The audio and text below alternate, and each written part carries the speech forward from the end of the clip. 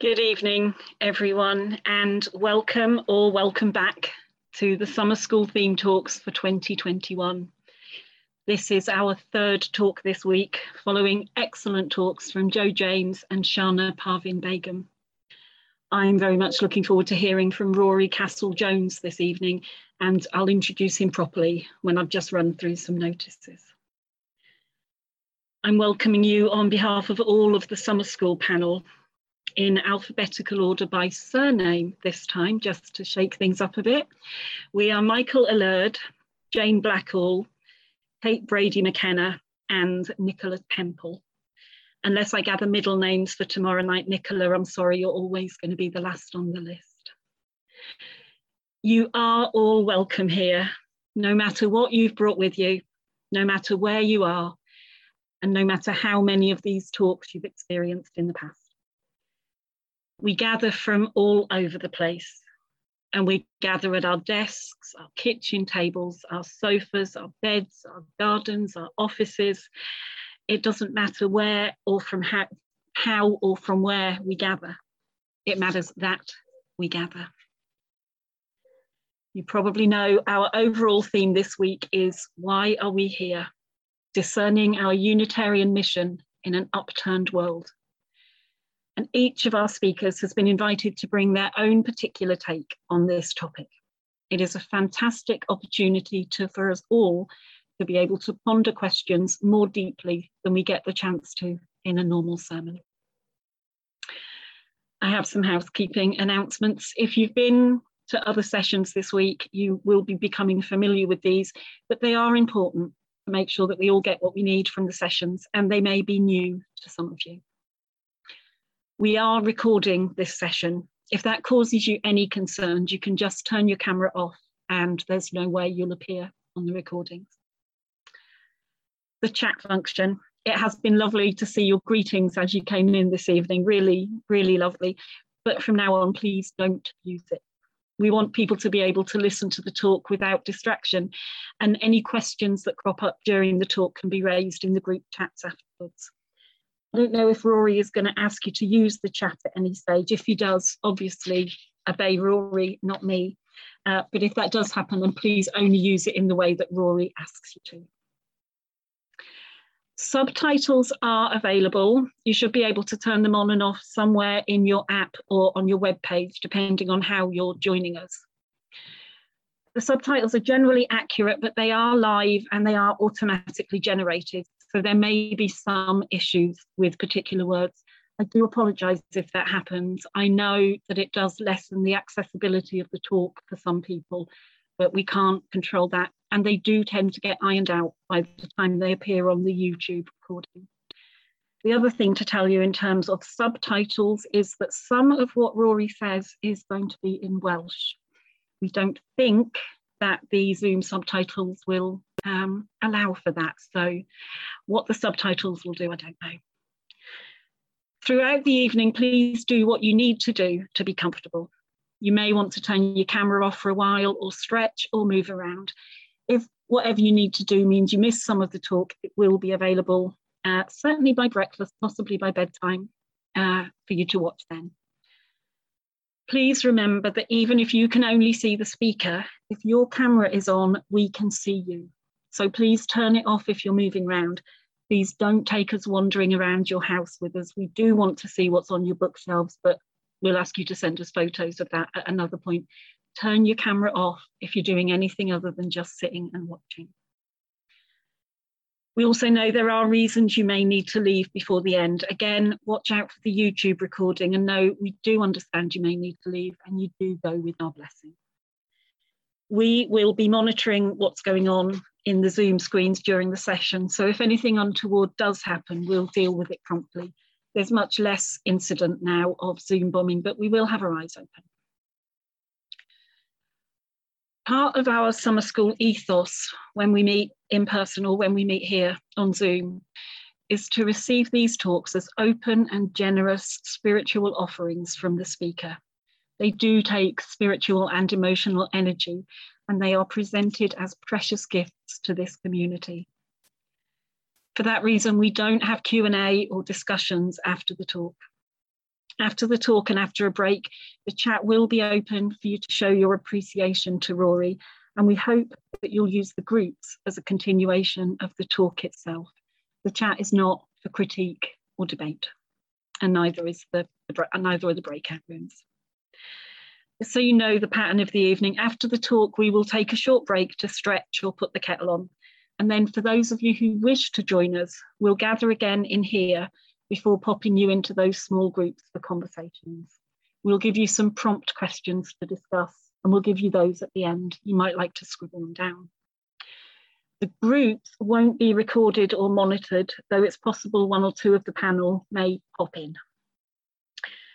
As before, as has been the case other evening this week, Michael Allard and I will be available from the end of the session until about 9:45 this evening. So if you'd like a pastoral discussion, you're welcome to contact one of us. You will have had our contact details in your joining email, so get in touch and then we can work out what's the best way for us to contact you.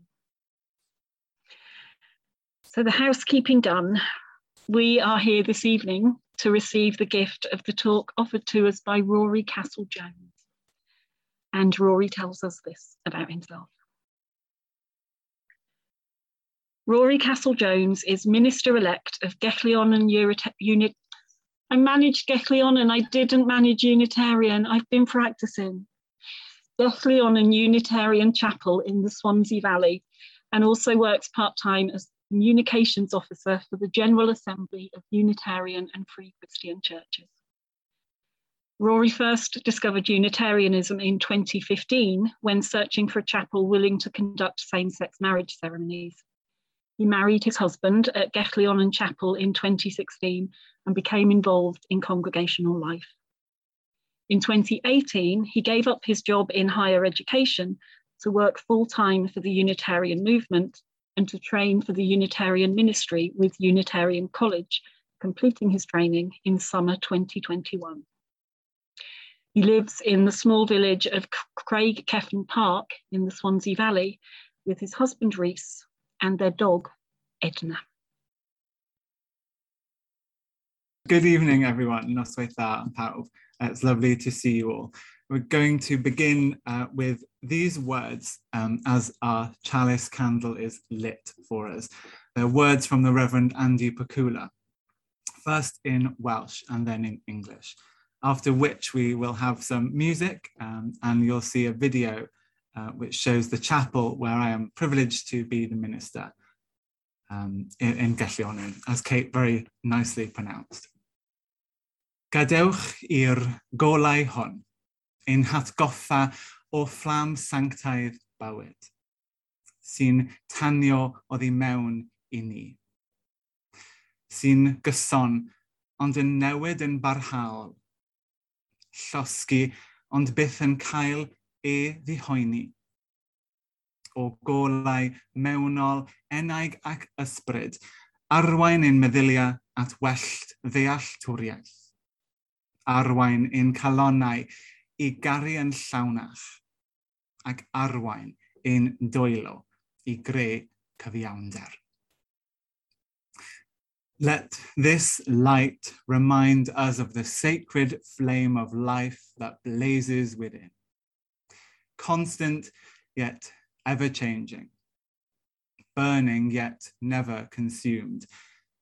O inner light of soul and spirit, lead our minds to greater understanding, lead our hearts to love more fully, and lead our hands to create justice.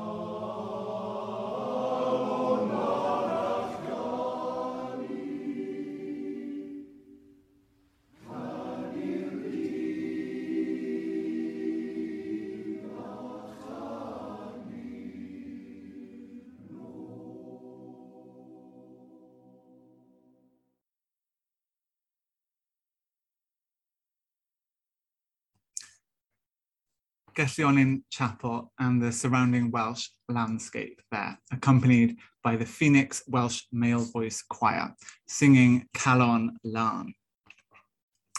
The words of the first verse of that hymn, Nid yw'n gofyn bywyd moethus, a'i rybyd neu berlau man.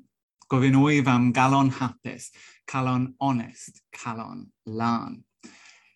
In English, it means something like, I don't ask for a luxurious life, the world's gold or its fine pearls. I ask for a happy heart, an honest heart, a pure heart. And now these words by the late Welsh Unitarian minister, the Reverend Jacob Davis, translated into English by Reverend Melda Grantham.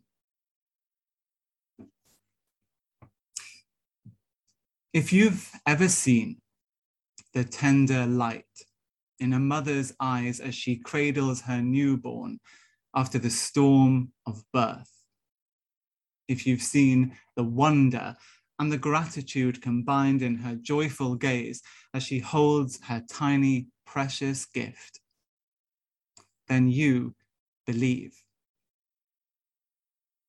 If as a small child, you were ever lost in a large crowd and felt the panic as you searched for your mother's face and listened desperately for her voice, then felt the relief when you felt the warmth of her hand taking yours, then you believe. If you've ever found yourself alone on top of a mountain, in silence as immense as the sky above, if you've realized your own insignificance compared to the enormity of the majestic, silent universe, then you believe. If you've ever lost yourself in the caverns of your memory, unable to negotiate the cul-de-sacs of your confused mind, if you've ever taken a leap of faith which defies all logic, if you've asked the night for a star and received it, then you believe. If you've ever been moved to write a poem, or felt the ecstasy when words come together through love to create an idea, if you've listened to the music of an old melody that speaks to you with tongues of men and of angels, then you believe. If you have been so near to pain, so near that you felt the agony, even though it's not in your own flesh, if the struggling ebb and flow of a loved one's breath has tortured your ears, then you believe. If you have a dream that doesn't disappear in the morning, that isn't destroyed by the scorn of the unbeliever, if you know that this dream has possessed you so that you would commit your soul to it, then you believe. If you have seen such great joy that it overcomes all disappointment and misery, and if this joy has been a candle for you in the dark nights of your own sadness, you believe. If you've ever been betrayed in your efforts, if your friends have left you at the mercy of the attacking mob, but one remains at your side to the bitter end, then you believe. The words of the Reverend Jacob Davis. And now, one more piece of music to end these opening devotions before I begin my talk this evening.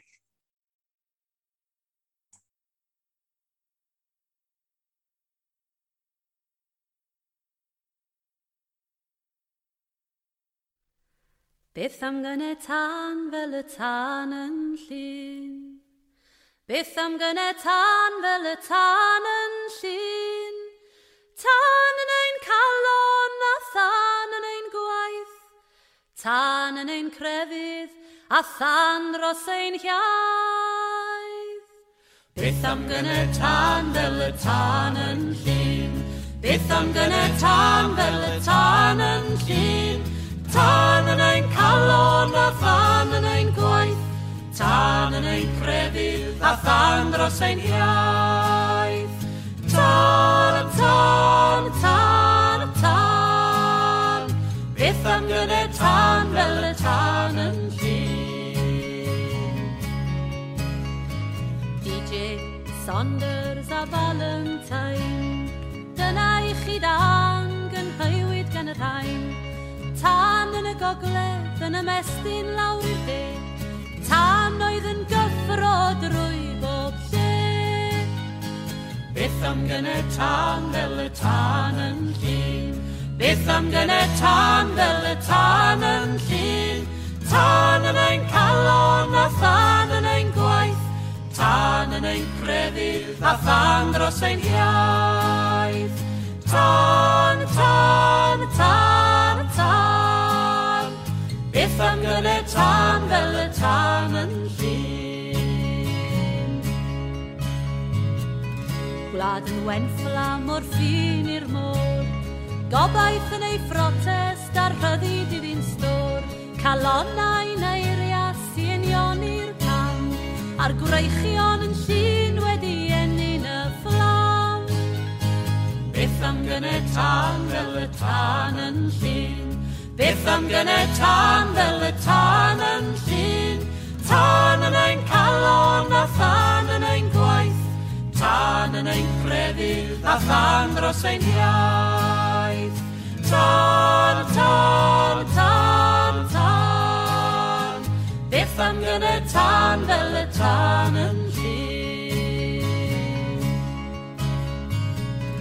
Ble mae'r tan ag yn hywyd gynt, diffoddwyd gan y glaw a chwalwyd gan y gwynt. A'i yn ofer yr aberth, a'i yn ofer y ffydd, y cawsau'r fflam ei hael gynnau rhyw ddydd. Beth am gyna tan fel y tan yn llun. Beth am gyna tan fel y tan yn llun. Tan yn ein calon a than yn ein gwaith. Tan yn ein crefydd a than dros ein hiaith. Tan, tan, tan, tan. Beth am gyna tan fel y tan yn llun. Beth am gyna tan fel y tan yn llun.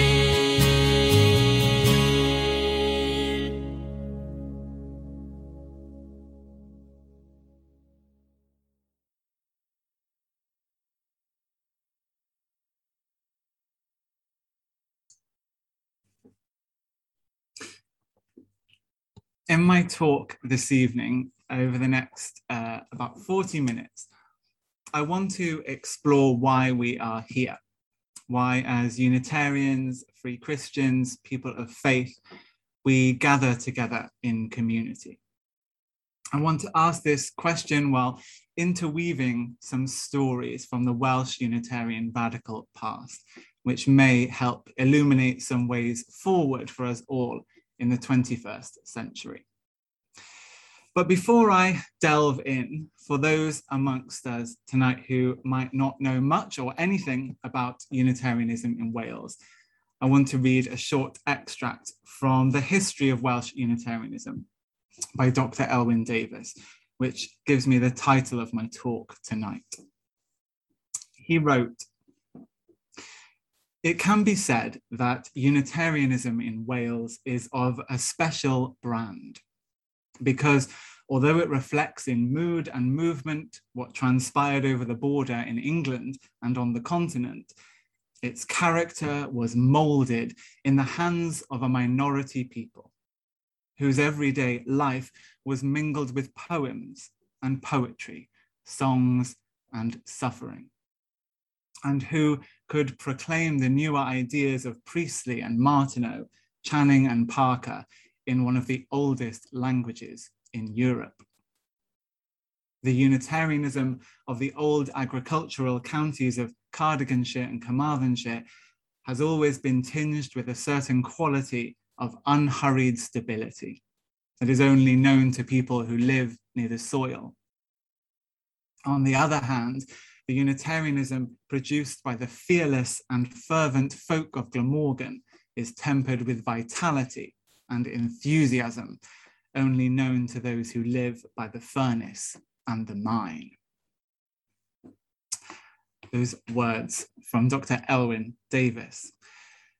And it's to those people, those fearless and fervent folk with their poems and poetry and songs and suffering, that my talk tonight is devoted, because I believe that their stories can help us to discern our sacred mission in the 21st century. The question chosen by the summer school panel, why are we here, is definitely the right one for us to be asking, I think. And for me personally, I've been thinking about that question quite a lot recently as I'm at the end of my ministerial training and looking ahead to my service of ordination, which is in about 10 days' time, and looking forward to becoming a Unitarian minister, a vocation which was described by the late Reverend Jacob Davis as the most glorious occupation a man or woman could ever desire. There's an advert for Unitarian College to put on their website. Well, back in 1965, Reverend Jacob Davis, who was a household name in Wales for his radio and television appearances, addressed the Unitarian General Assembly's annual meetings in Swansea. And in a very powerful sermon, which was published afterwards by the Lindsay Press, and you can read on the Unitarians' website today, Reverend Davis told British Unitarians about the many challenges faced by British society in the 1960s. Everything from declining church attendance to social breakdown, poverty, homelessness, all the way up to the terrifying threat of nuclear war. He preached, "This is the moment of choice," telling his audience that it was a matter of challenge and response. The challenges were clear and they were numerous, and the response was up to them. Well, Reverend Jacob Davis's message is as true today, I think, as it was in 1965. Some of the challenges that they faced then are still with us today. Others have faded, and other new challenges, of course, have emerged, like the terrible threat of climate change. Many of the things that were predicted by Reverend Davis about the future of the church back in the 60s have come true today.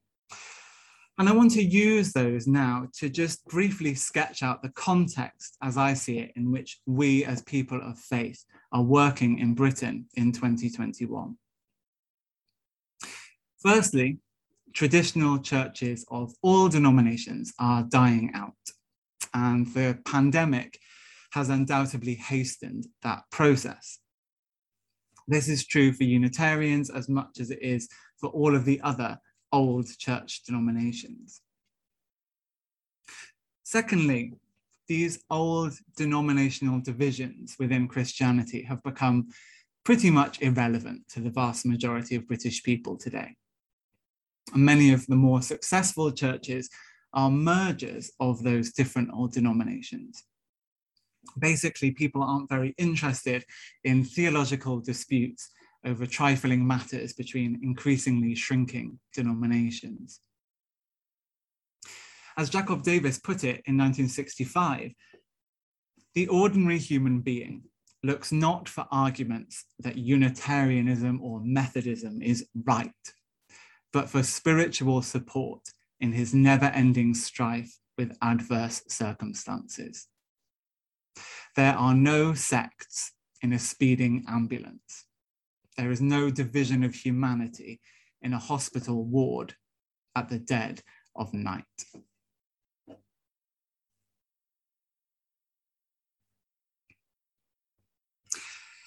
And whilst that is true, and despite that growing irrelevance of those old denominational lines for most people, the diversity of theology and social attitudes within the Christian church in Britain today remains staggering in many ways.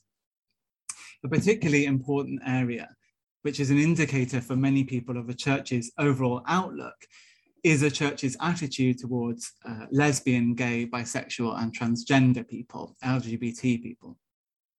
And Christian churches in our country today vary from the totally inclusive to the appallingly exclusive.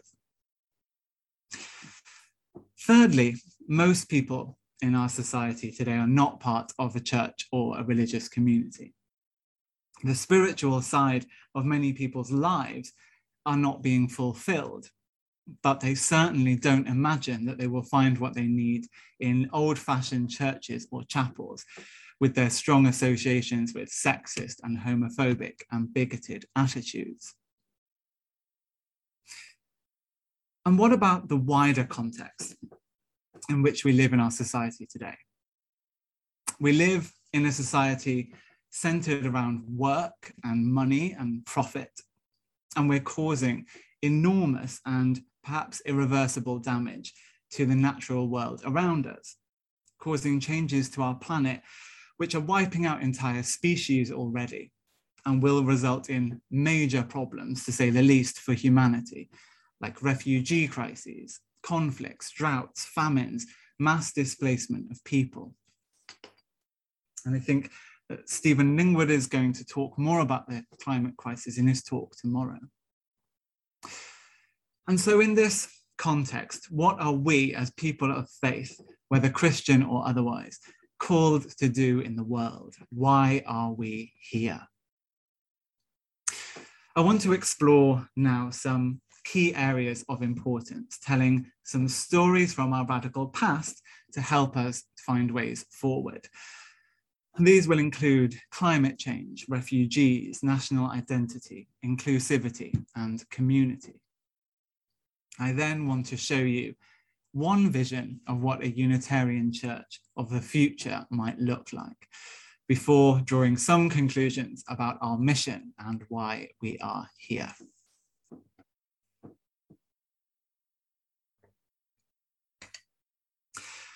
First, I want to address what I think is the most important challenge facing us all, and that's climate change. But to begin, I want to take you, perhaps surprisingly, to a small market town in South Wales 230 years ago. In the 1790s, in one of history's great periods of upheaval, the time of the French Revolution and great radicalism in Britain, one of the founders of Welsh Unitarianism, Iolo Morgannwg, the great bard, was running a bookshop in the small Welsh town of Cowbridge. Unlike his competitors, Iolo refused to sell unethical goods, like sugar from the slave plantations of the West Indies. Controversially, in his shop window was a sign advertising treats made with sugar from the East Indies, where slave labor was not used, with the following words: East India sweets, uncontaminated by human gore.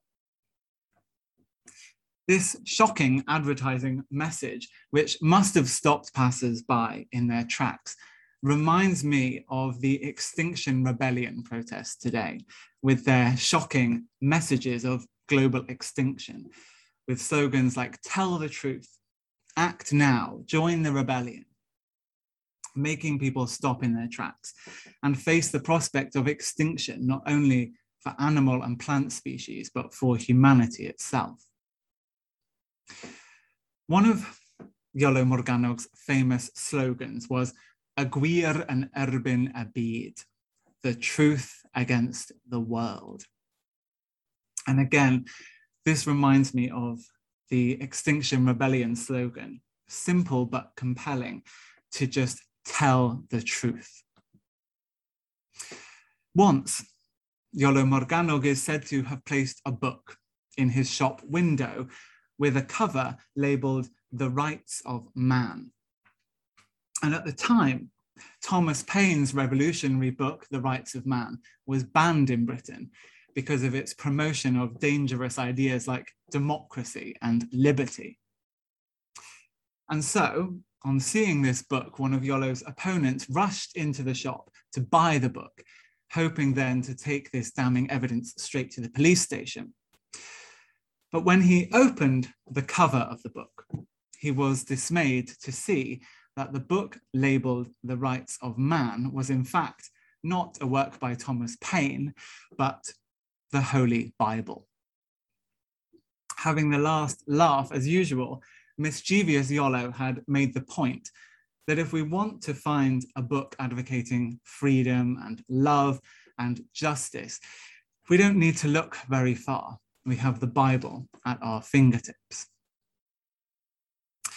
Surrounded by businesses profiting from the most appalling human slavery, Iolo Morganwg took a stand and did things differently, backed up by the greatest book for the rights of humanity, the Bible.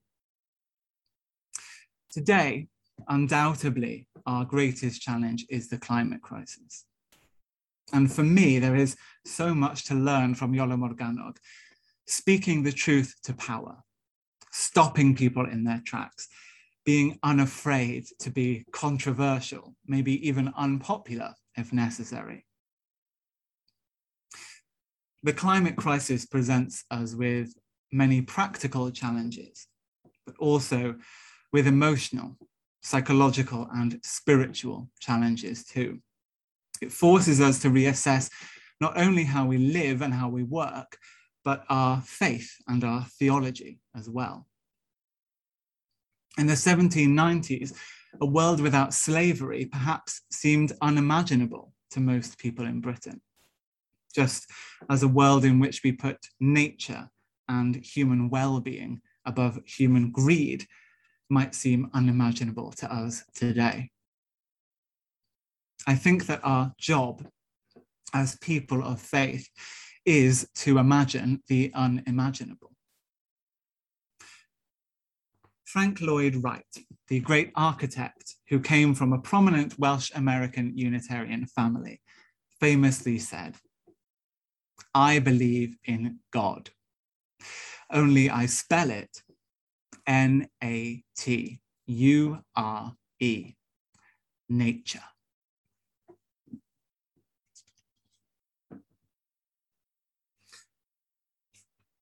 Inextricably linked with the climate crisis is another crisis of our time that I'd like to talk about tonight, or more accurately, a series of crises, which Shana talked about in her theme talk last night, the refugee crisis. Although people are compelled to flee their homelands for many different reasons, as the impact of climate change is felt more and more, many predict that mass displacement and more frequent and dramatic refugee crises are coming.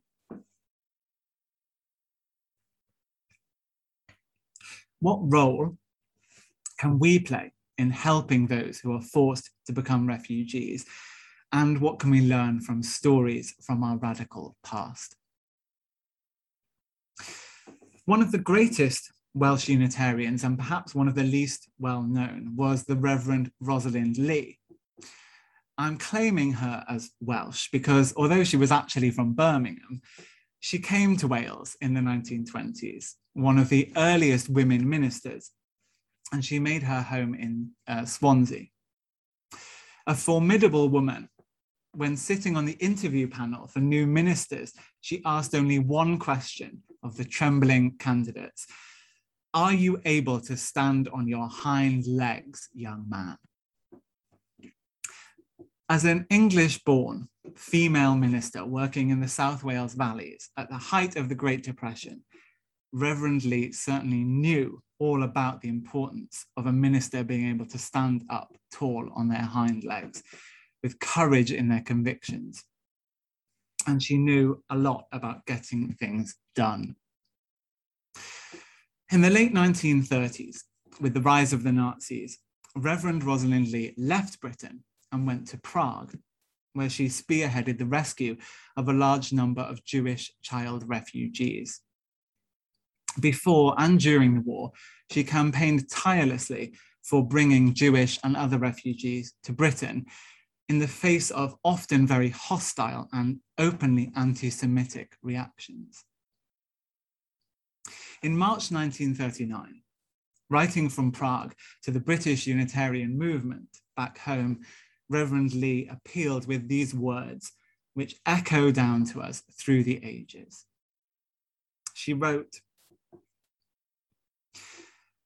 "In the name of humanity, these unhappy people must be got away quickly.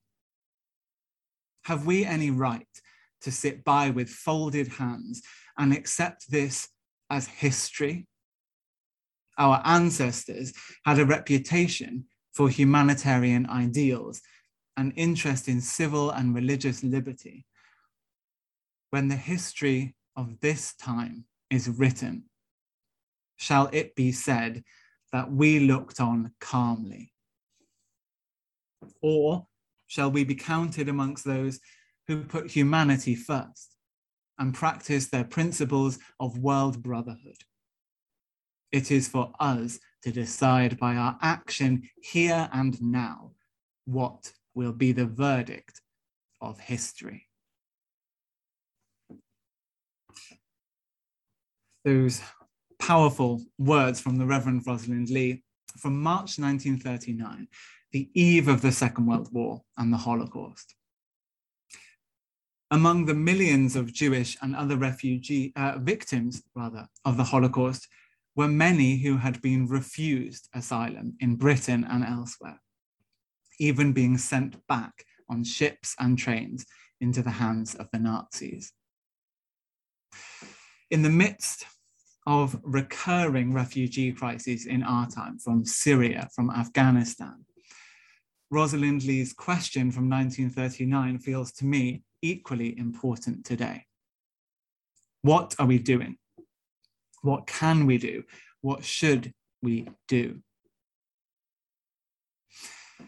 I think that we can draw on the biblical imperative to welcome and feed and clothe the stranger, to love our neighbour, and draw on the inspiring example of Reverend Rosalind Lee to help us find ways, whether great or small, to help refugees in our own local communities or on the other side of the world.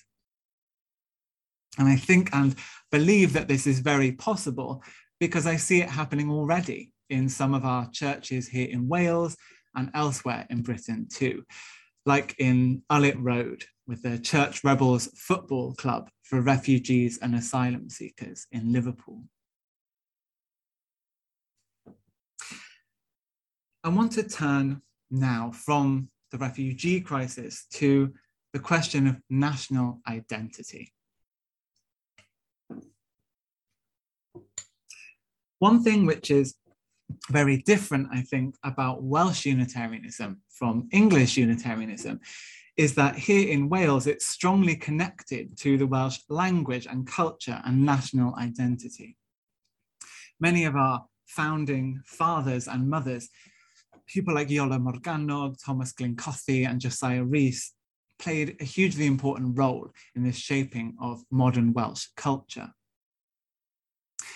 In our opening tonight, we heard the song Tân yn Llyn, about an important moment in modern Welsh history, when in 1936, 3 Welsh men started a fire at the RAF bombing school on the Llyn Peninsula in North Wales, in protest against militarism, and they were sent to prison for their actions.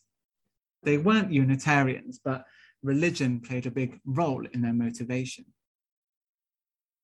In the 20th century, many Welsh Unitarians started metaphorical fires of protest in their own way too, in particular in campaigning for the Welsh language to have equal status with English after many centuries of suppression and persecution. One such person was Sally Davies, a teacher from Lampeter in the heart of the Smotin D, the black spot of Unitarianism in West Wales. In the 1960s, Sally rose to national prominence when she took a stand for her civil rights and those of her fellow countrymen and women. After a long career in teaching, Sally retired and she received her pension forms from the state. They arrived only in English, and Sally politely wrote back requesting the forms in her own language, in Welsh. The state refused, and so Sally declared that she would live without her pension until Welsh language forms were made available to her. It may seem like a small matter, but it was a point of principle and part of a much wider campaign to demand linguistic and cultural rights, which had long been withheld.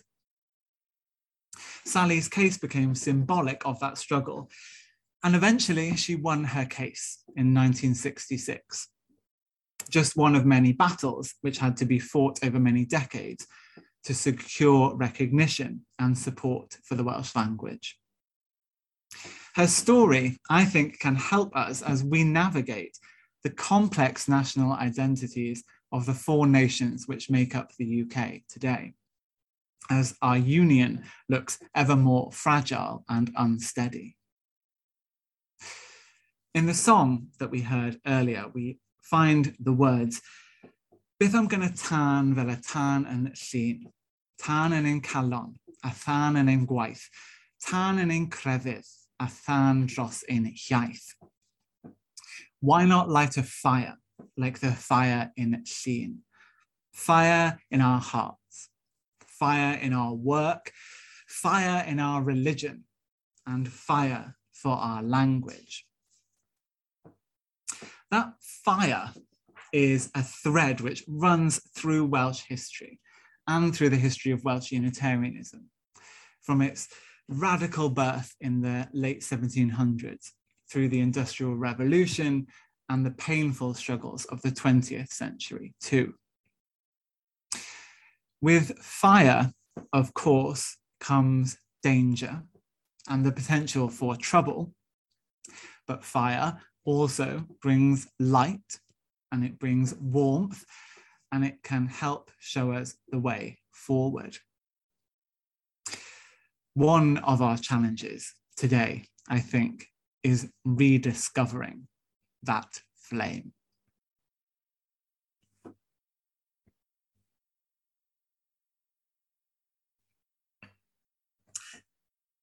I want to say a little bit now about inclusivity, a topic covered by Shana in her talk last night, as she explored how our congregations can become truly welcoming and inclusive places.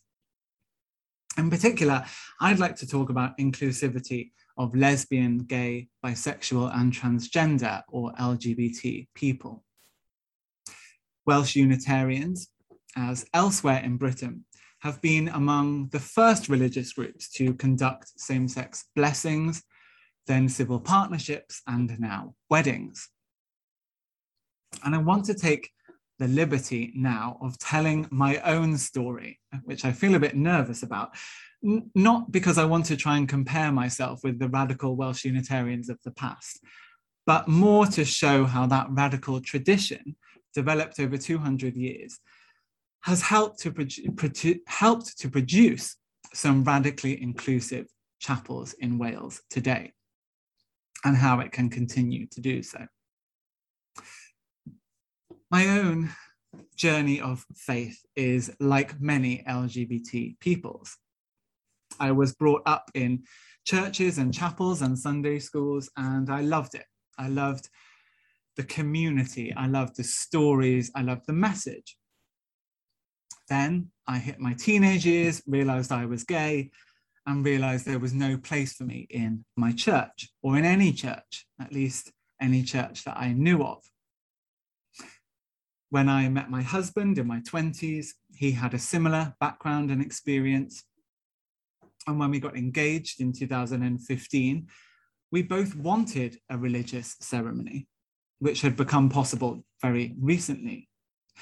But when we searched online, we found just a handful of churches in Wales offering same-sex ceremonies.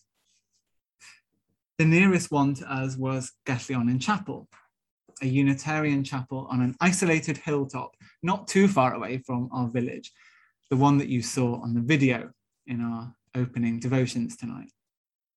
We made a phone call, we ventured up there one Sunday, and our lives were changed forever. What we found was a chapel where we were truly welcome, where we didn't have to hide our sexuality or any aspect of ourselves. We got married there. The wedding was conducted by Reverend Eric Jones, who I see is in the audience tonight. It's lovely to have him with us. And from what I already knew about church then, and from what I've learned in the years since and during my ministry training, I see that this is gold dust.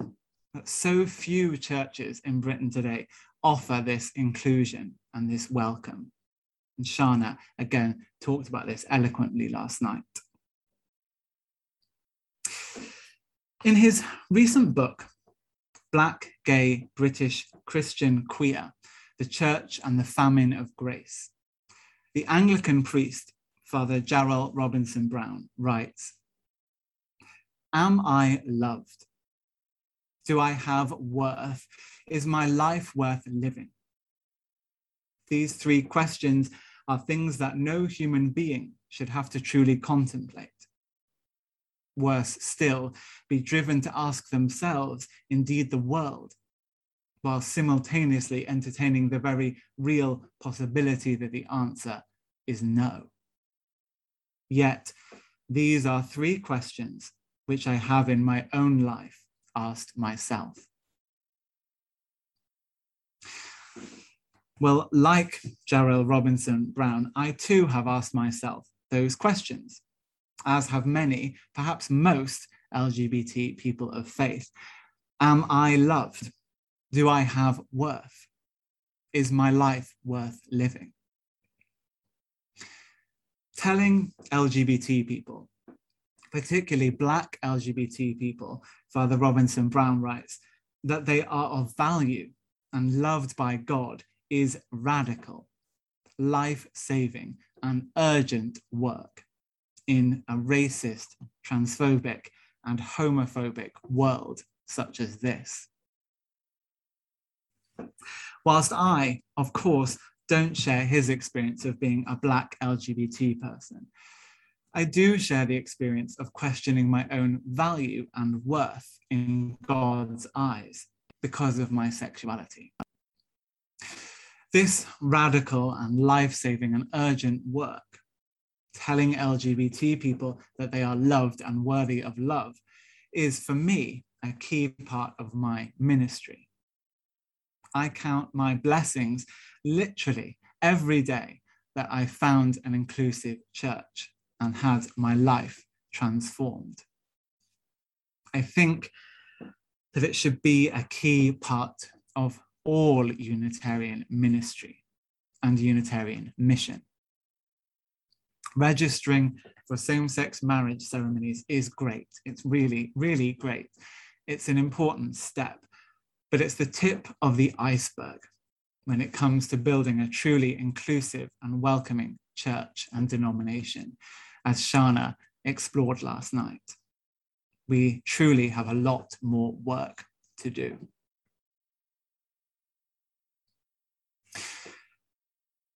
I'd like to talk now about community. And I'm going to invite you into the time machine again, this time back to 1876 in the small Welsh village of Gellionnen. And in that village, the Unitarian congregation in 1876 and their minister, the Reverend Gwilym Marles, demanded the right to vote for who they wished to, which for many of them was a liberal candidate. But their landlord, the Squire of Ashtarodin, who owned the land on which their chapel was built, was a conservative, and he was furious at their refusal to vote for his preferred candidate, and so he evicted them from their beloved chapel and from its graveyard, which held the bones of their ancestors. The case immediately became a national scandal as a test case for the principle of the secret ballot. And the events in the village of Gellionnen became known as a troad allan, the great eviction. On the day of the eviction itself, the minister Gellionnen Marles turned up at the chapel to be greeted by a crowd of 3,000 Welsh women and men, determined to defend their liberty, their faith, and their community. Gwilym stood with his back to the locked chapel behind him and delivered one of the most important speeches in Welsh history, an impassioned defense of liberty and democracy and freedom of faith. "They can take our chapel from us," Gwilym told the crowds, bursting with righteous anger and fighting back tears. "And they can even take our candlesticks, but the flame and the light are God's, and that will live." Well, for Welsh Unitarians like me, that is our Braveheart moment. That's when the eyes of the world were on this tiny Unitarian chapel in rural West Wales, whose congregation had taken on the powers that be, refusing to vote the way they were told, contributing to a constitutional crisis which helped entrench the principle of the secret ballot in Britain. And just like in Braveheart, when Mel Gibson screams, "You can take our lives, but you'll never take our freedom," I'm not going to do a Scottish accent, and hurls himself at the enemy English, Scottish hearts are, I'm sure, inflamed. When I hear those words of Gellionnen Marles, "They can take our chapel, but the flame and the light are God's and will live," I feel my chest puff up a bit. I feel inspired, I feel emboldened, and I feel hopeful. Because it's that flame, not a candlestick or even a chalice, which burns throughout our history and features in our symbols, in our prayers, in our hymns, and in our imaginations. In the words of one of our great ministers, Elwyn Davis, it's the flame of truth and the flame of love. Today, the old chapel of Gellionnen is one of Wales's most famous and beloved chapels. And we often love our buildings, sacred places, houses of God. But that story of Gellionnen reminds us too that buildings are just bricks and mortar. They carry within them the flame of faith, hope, and love when we light that flame within them. But it's the people, a sacred community, not the building, however beautiful it may be, which is what really matters. Well, from those radical stories of our past, I want to turn to the future now for the short amount of time I have remaining. What might the future look like for us as Unitarians, as free Christians, as people of faith, as citizens of the UK and as members of the human race? In 10 or 20 years' time, what might a Unitarian church in Britain look like? There are, of course, many different visions of the possible future, and all of us will have our own visions and prophecies and dreams. But this is my vision of one church in 20 years' time. It might be in a beautiful, well cared for historic building, or in a bright, attractive new space. In my vision, that doesn't seem so important because this church is focused on people and not on buildings. It's a church that meets together in various and diverse ways every day of the week, in its own building, in the community space that it runs and makes available to the whole community, in its members' homes, in the cafe, in the pub, in the park. It's a church which has a lot of fun. It laughs a lot and embraces adventure. It's also a church which takes faith seriously, which takes God and Jesus and Christianity seriously, which takes other faiths seriously, and takes its mission in the world seriously. There are services on a Sunday when the church comes together to laugh and to cry, to be silent and to sing, to reflect, to pray, to recharge for the week ahead. There are coffee hours and pub nights and social clubs and support groups. There are kids groups and young adult groups and groups for retired people. There's an LGBT group, a refugee group, a Welsh learners group. There's a radical Bible stories course, an Alcoholics Anonymous circle, a Buddhist meditation class, a grief support group. People in the local community bring their families and friends to the church for the important moments of their lives: births, marriages, deaths. This church used to own 2 fields nearby. One is now a natural burial ground where sheep graze. The other is now a fledgling forest supporting nature and giving us fresh air. And because, of course, my imaginary church is in Wales, it's bilingual, navigating 2 tongues. This church has 100 members. Some take part in lots of things, some take part in what they can. Hundreds more people use the building and take part in the church's activities. The church takes a leading role in environmental work in the local area, with litter picks and tackling fly tipping, educating children about nature, and working closely with those who work the land. In the preceding 20 years, the climate crisis has become increasingly important for this church, as they have seen wave upon wave of disasters caused by it around the world. They've seen wave 2 of climate refugees forced to flee their homes, some of them arriving in the area of the church. And big changes too in politics and business as the population increasingly wakes up to the unfolding disaster.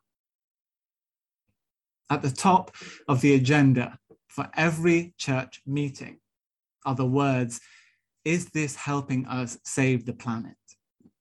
And every church service begins with a prayer for Mother Earth. The Bible, with its ancient prophets and radical Jesus, are central to the life of this church, which seeks to build the beloved community here on earth, loving their neighbours, forgiving each other, sharing wealth, comforting the grieving, bringing about peace, standing up for the poor, the oppressed, the downtrodden. Complementing the church's deeply held Christian faith with its Unitarian focus on the oneness of God and humanity, but welcoming a broad range of theology, are the other faith traditions of the world, and the humanist tradition too.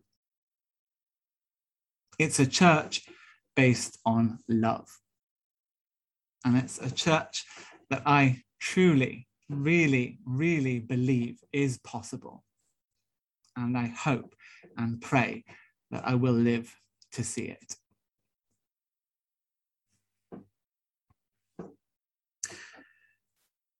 Well, as we come to the end of our time tonight, I want to conclude and return to that big question: why are we here?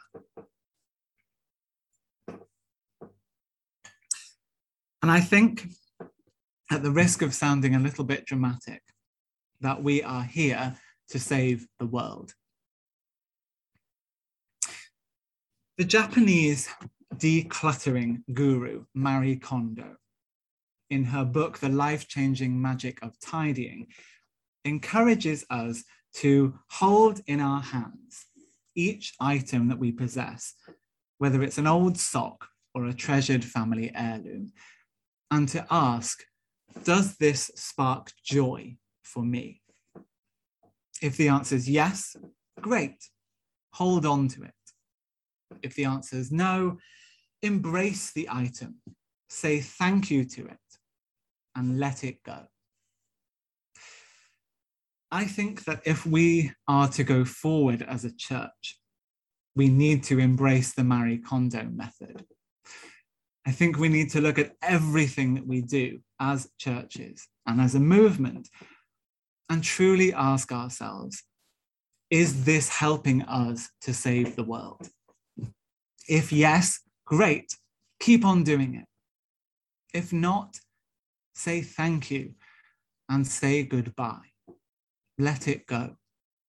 Whether it's a deeply held tradition, a particular hymn book, perhaps, even a building or a congregation itself. And by save the world, I don't just mean the climate crisis, although that's pretty important. I mean saving the person crippled by anxiety and loneliness. I mean the person desperate for community and connection, the young refugee family with nowhere to go, the LGBT person asking, does God love me? In this time of unparalleled danger, we need a church where we can cling together in fear and grief. We need a church where we can work in unison to prepare for what's coming, to help those hit hardest. We need a church to change the way that our entire civilization functions, as it destroys our world and itself in relentless pursuit of profit. We need a church which is both sanctuary and prophetic, both a safe haven and a voice of protest. We need a church which can draw on several hundred years of loving community, faithful prayer, and radical action, to hold aloft God's flame like Gwilym Marles in the face of a world gone mad, and offer hope, offer love, offer a vision of a world fundamentally and radically different from the one that we live in today. For me, as a Welsh Unitarian, I find great strength, inspiration, and importantly, challenge in the radical stories of our spiritual ancestors. Iolo Morgannwg, with his Rights of Man Bible and campaign against slavery. Frank Lloyd Wright, with his understanding of God as nature. Rosalind Lee and her courageous work with refugees. All those who in the 20th century pioneered LGBT inclusion. Gwilym Marles and his congregation's fearless standing up to the powerful and corrupt. And Jacob Davis with his resounding message of hope. I want to end my talk now tonight with the words which the Reverend Jacob Davis ended his sermon to the Unitarian General Assembly way back in 1965. He said, "Let us commit ourselves to the utmost for once, not that we may fill the churches with people, but that we may fill our lives with meaning. We are outward bound on the greatest adventure we have ever known. Outward bound to intensify the awareness that there is a more abundant life awaiting humanity. Are we able to provide the spiritual nursery for that eternal power of growth? Are we able to establish the church of the challenging leadership, the comforting companionship, and the tolerant fellowship? What say you? We are able. Then in the name of God, we shall." Amen to that. Well, I want to give you some time and space to reflect now, and for me to breathe and have a drink of water.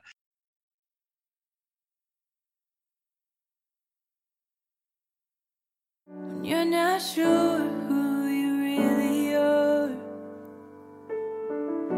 when all you feel is the shape of your scars, and you have more wounds than you can count. Open your eyes, look all around. You aren't alone, this is your home. Come and remember who you are here. Do this to remember who I am. Come and remember you belong here. All belong here.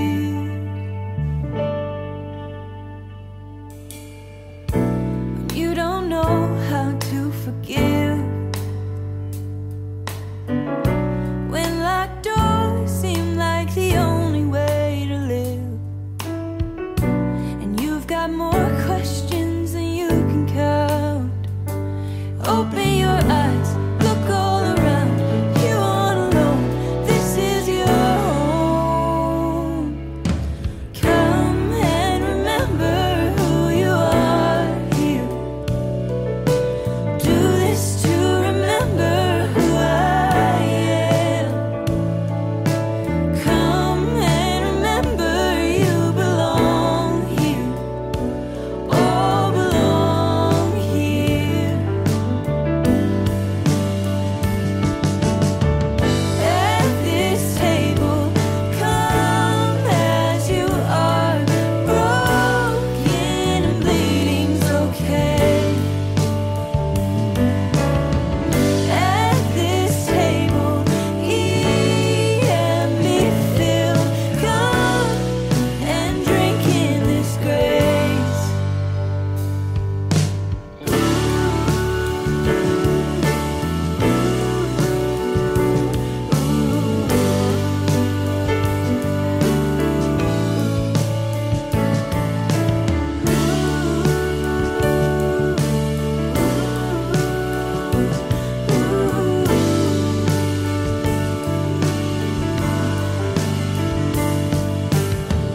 At this table, come as you are, broken and bleeding's okay. At this table, eat and be filled. Come and drink in this grace. Come and remember who you are here. Do this to remember who I am.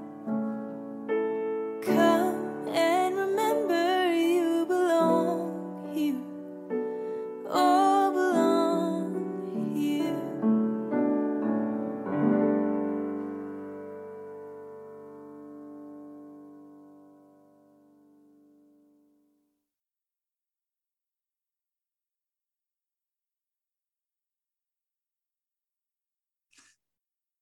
To end now, before I hand back over to Kate, I want to invite you into a short time of prayer. Words from that Welsh radical Unitarian Iolo Morgannwg. These words of prayer, first in Welsh and then in English. Dy ro Dduw, dy nawdd, ag y nawdd nerth, ag y nerth deall, ag y neall gwybod, ac yn gwybod y cyfiawn, ac yn gwybod yn cyfiawn ei garu, ac o garu pob hanfod, ac am hob hanfod caru Duw a phob daioni. Give us, God, your protection, and in your protection, strength, and in your strength, understanding, and in understanding, knowledge, and in your knowledge, the knowledge of what is right, and in the knowledge of what is right, the love of it, and in the love of it, the love of all creation, and in the love of all creation, to love God, God and all goodness. Amen.